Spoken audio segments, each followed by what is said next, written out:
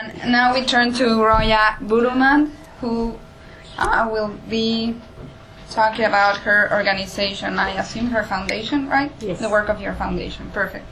Thank you very much. And thank you to the organizer of this event for having me and for forcing me to look back at 10 years of work and see what we have done really, which we usually do little by little, but never in a comprehensive way, to look back at what actually we have collected. This website is the product of our work. So our work, the product of our work is a virtual work. And the issue of the panel, I will try to address it by explaining why we are doing what we are doing. And maybe there will be some responses in the presentation. We don't have the issue of the fatigue or the ethical issues as they occur in post-transition or transitional time, because we have no transition really. And so what we do is based on people volunteering to come to us. And so far our experience has been pretty good. Often people ask me if this website, where we have found our software, where we have bought our software. Well, we haven't really bought anything. This website is the result of the need we have felt as political activists many years ago, as students, historians, and human rights activists over the decades, and as victims. So I hope that you can bear with me. I am not used to PowerPoint. I refuse some aspects of technology to my detriment. So you imagine what a database meant for us when we started, considering our technological know-how.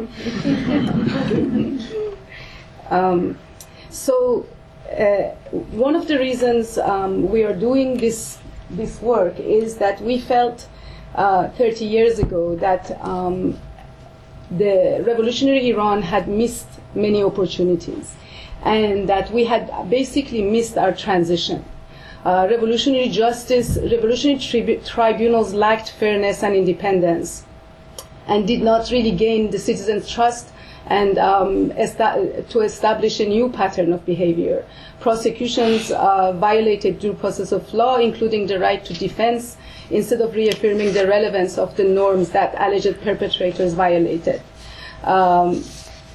There were also missed opportunity in truth-telling. The reality was that we had some shows on television of trials, a few, where some of the high-ranking members of the former regime were tried or interrogated. The trials were like interrogations. But truth-telling was not really seen as a necessity in the transition era, but more as a political tool responding to the needs of the day. Perpetrators and alleged perpetrators stood trials as guilty, and that's how they were called. Oftentimes, some of the leaders of revolutionary leaders would say there is no need for trials and lawyers. These are guilty people. And what was interesting, however, is why they were on trial. This was a little bit of their contradiction, or definitely that they felt that no procedure at all does not really make sense. There was a lack of political experience in Iran that led to a lot of mistakes. As probably in many other revolutionary transitions, various actors made serious political mistakes, allowing the consolidation into power of Ayatollah Khomeini and the ensuing violence. But the most tragic mistake actually was made by a majority of Iranians who voted in a referendum shortly after the revolution for an Islamic republic without having been presented with any laws, any constitution, or even any definition of what that meant. I mean, my mother voted for the Islamic Republic. I was in front of the Iranian embassy in Paris because I was a student, asking people what they are voting for. And to be honest with you, there were a lot of educated people and students who were walking in, and no one could really tell me what they are voting in, and yet they voted. And so this was really a shock to some of us. My father was a lawyer, and we were surrounded by lawyers, and I know that lawyers are not all that popular, maybe around here, but for us it was important. Due process was what we complained about, and due process was what we didn't see, and so we also noticed over the years, as repression increased in Iran, that a lot of victims really didn't care for human rights. A lot of revolutionary groups that were very badly targeted, and some of them were completely wiped out. So human rights as a Western political tool, as did also the people who targeted them, and the members of the previous regime who were victims of violations also were suspicious, because they saw in human rights language, the beginning of their own demise. And so we tried at the time to do something like that, more political and less perhaps sophisticated, but no one was interested. Even in our own group, people didn't see the priority. And so we realized at the time that we really have a problem, and that our problem is cultural, and we can blame it on the US, and we can blame it on the British and on the Arabs, for some people who blame the Arabs for having brought the religion to Iran. I mean, we have all sorts of blaming going around. But we have an issue that no one can resolve but us. And so to this, so we went along for our studies, and to this we had a personal experience, which was the assassination of my father in April of 1991 in France. And he was part of scores of others who were assassinated around the globe, in Europe and elsewhere, for political reasons. And there was very little effort to hold anyone accountable, even to investigate, which, we theoretically knew that victims need this and victim needs that. But when it happens to you, it really has a different scope than the theories. Theories are good. You can be a good person, ethical person, but it's a different thing to be on the other side. And so, over the decades, as we studied history and we watched the news, we realized that the dominant narrative is that of the ruling elite in Iran, and whether it's about the pre-revolutionary era or post-revolutionary era, this is what a lot of Iranians believe, and a lot of Iranians were born after the revolution or were very young to remember. It's impossible. 5 minutes? So so these were this is part of the background, the background to this work. But what also decided us to do this is that we actually saw opportunities more recently with a new generation of Iranians that were less ideologized and more interested in figuring out how to improve their own lives.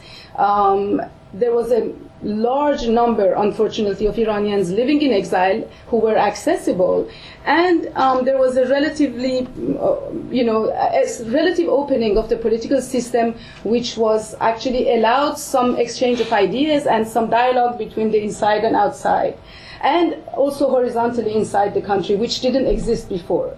Newspapers played an incredible role at the time. 5 minutes. So our question was, what can we do to avoid 1979? What can we do to prevent the truth and victims to be sacrificed for political expediency if and when there is a transition?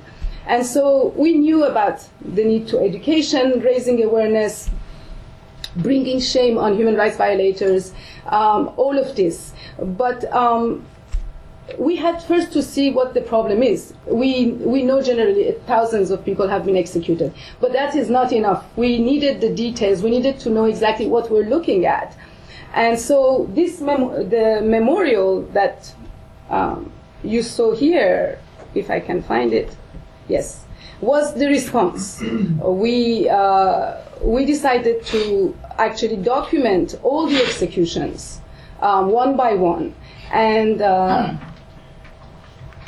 but provide a page for each victim, not forget anyone. And we also included ordinary criminals who were executed, because we thought that in a system that violates human rights, everyone is affected. Everyone is affected, and ordinary people are more vulnerable because they are actually not linked to any group that could publicize their cases or work for their release or defend them. And so this is everyone. And this is really very short.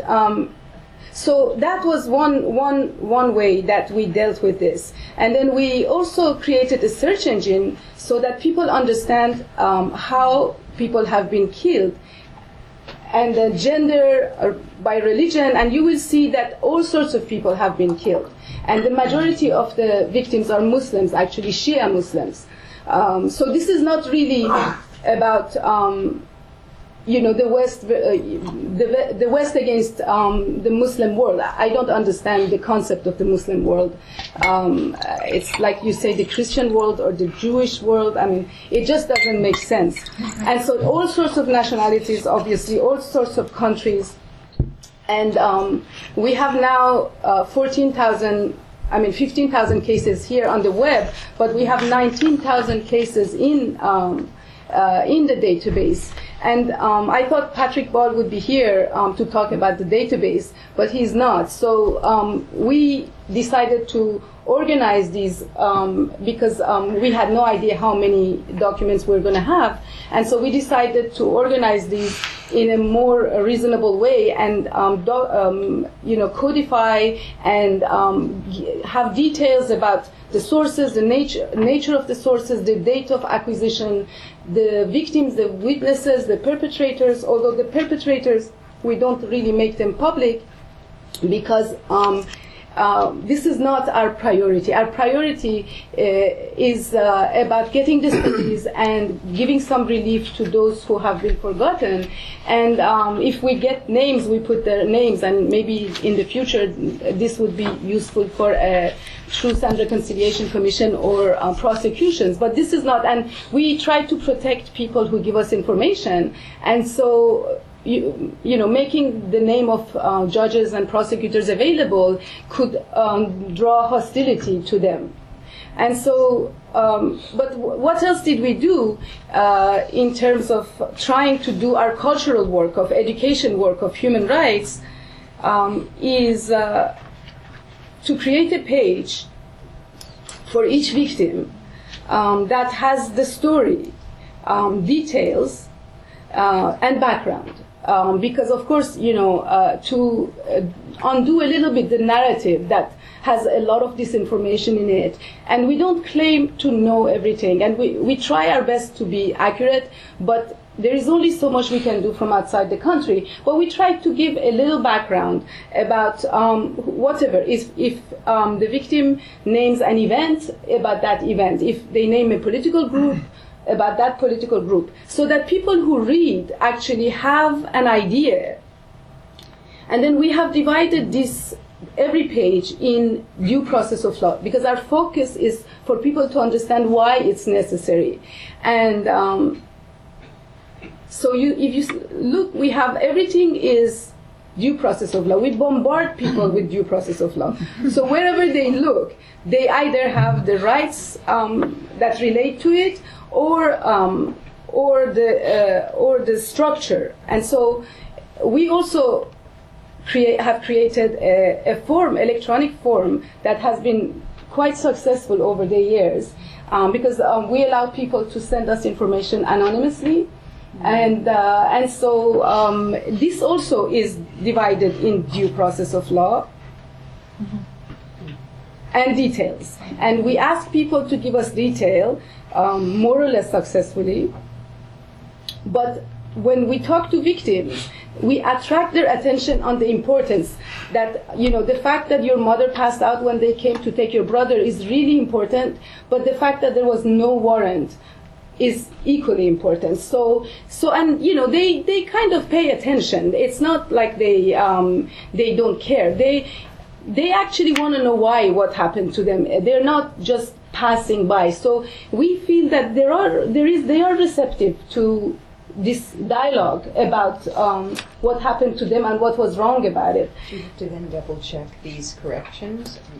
Well, so that was one important issue. Is that where is it? Did we lost the slideshow? No, it's there. You just have to Get it back from current slide. Okay. So what are our sources? First of all, we understand and we clarify that we are not an official body. We are not investigating as an official body in the country, on the field. We have no access to documents, prison records. We have no access to perpetrators, and we have random access to victims. So, and to locations, because a lot of people also have been killed in clashes.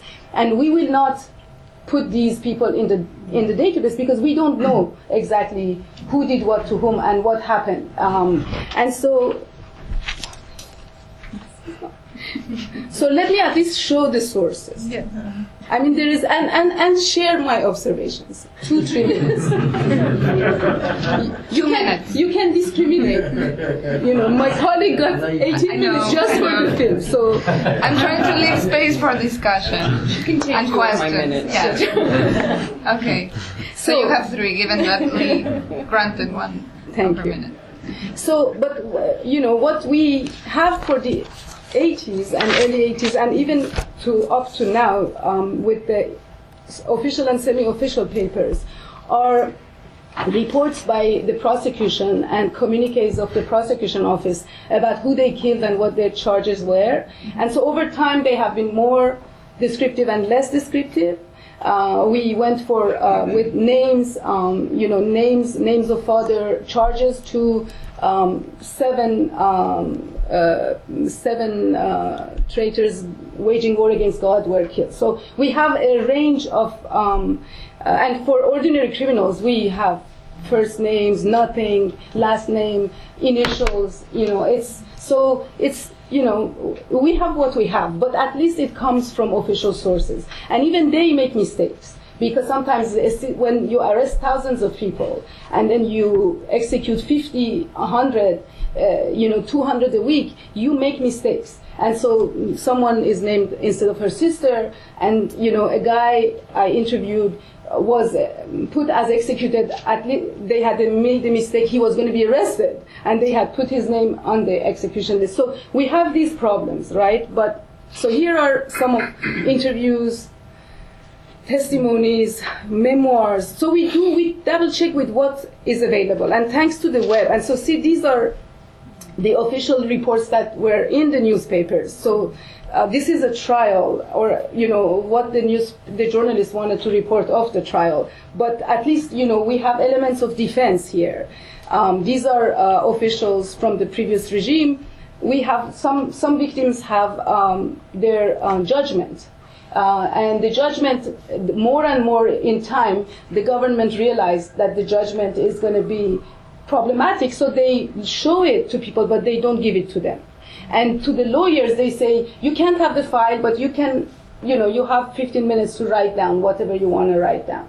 And so, this is a matter of luck. Some prisoners have been able to hide it so well and bring it out, some not. At some point, and so for ordinary prisoners, we actually have more, because they don't think it's important. So they are more relaxed, and they're more relaxed about saying what they are doing. And sometimes we have proof of that someone was in prison, actually. We have letters from prison, envelopes with the address of the prison and a stamp of the prison that says was controlled. And, we have a lot of those because families were forced to return. Prisoners would write on a paper, families had to write on the other side of the paper and send it back so that they don't keep it. But, the more organized one in the 80s had photocopies, but not many kept those letters because the fear was really important. And so I'm going to our, so these are the forms that you can't really see here, but people send us sometimes with an email, sometimes not. The majority of forms came from Iran when we were not filtered, which was also very interesting for us. We have a human rights and democracy library that is really has a comprehensive collection of human rights documents, but also guidelines to document violence against women by state agents and non-state agents, election monitors, an archive of Amnesty and UN and other. And so our observations. So I skipped some. So the exiled community showed less interest to the project than Iranians inside Iran. The fact of being all-inclusive has created trust over the years, which didn't exist in the beginning because of the political cleavages. And, you are assimilated to your father's politics. Like, we are tribes. It's very hard to extricate yourself from, the background. So we had to deal with this. The leadership of political groups are less interested in helping than their ordinary members. There is a continued and overwhelming presence of fear of retaliation inside and outside Iran. And fear results in relatives and friends sending us only basic information anonymously about those who were killed. But actually we like that because details are difficult to verify. But when we get the name of a father, a date of birth, or a place of execution, it's very benign, and the likelihood of them lying to us is not much, and we've been able to verify for many, many cases. And so, of course, there is more than we knew. The scope of violence is much larger than what we thought in the beginning. We also realized that, you think you know the truth, but the truth is very complicated. There are many visions, and everyone has a piece of the truth. So you have to put these actually together, even with the government version. So this is also our education, that you can't just give your version. We are going to put the newspaper and the charges against you, and then you can defend your son if you have a defense, or your friend, and that way. But this all is a virtual,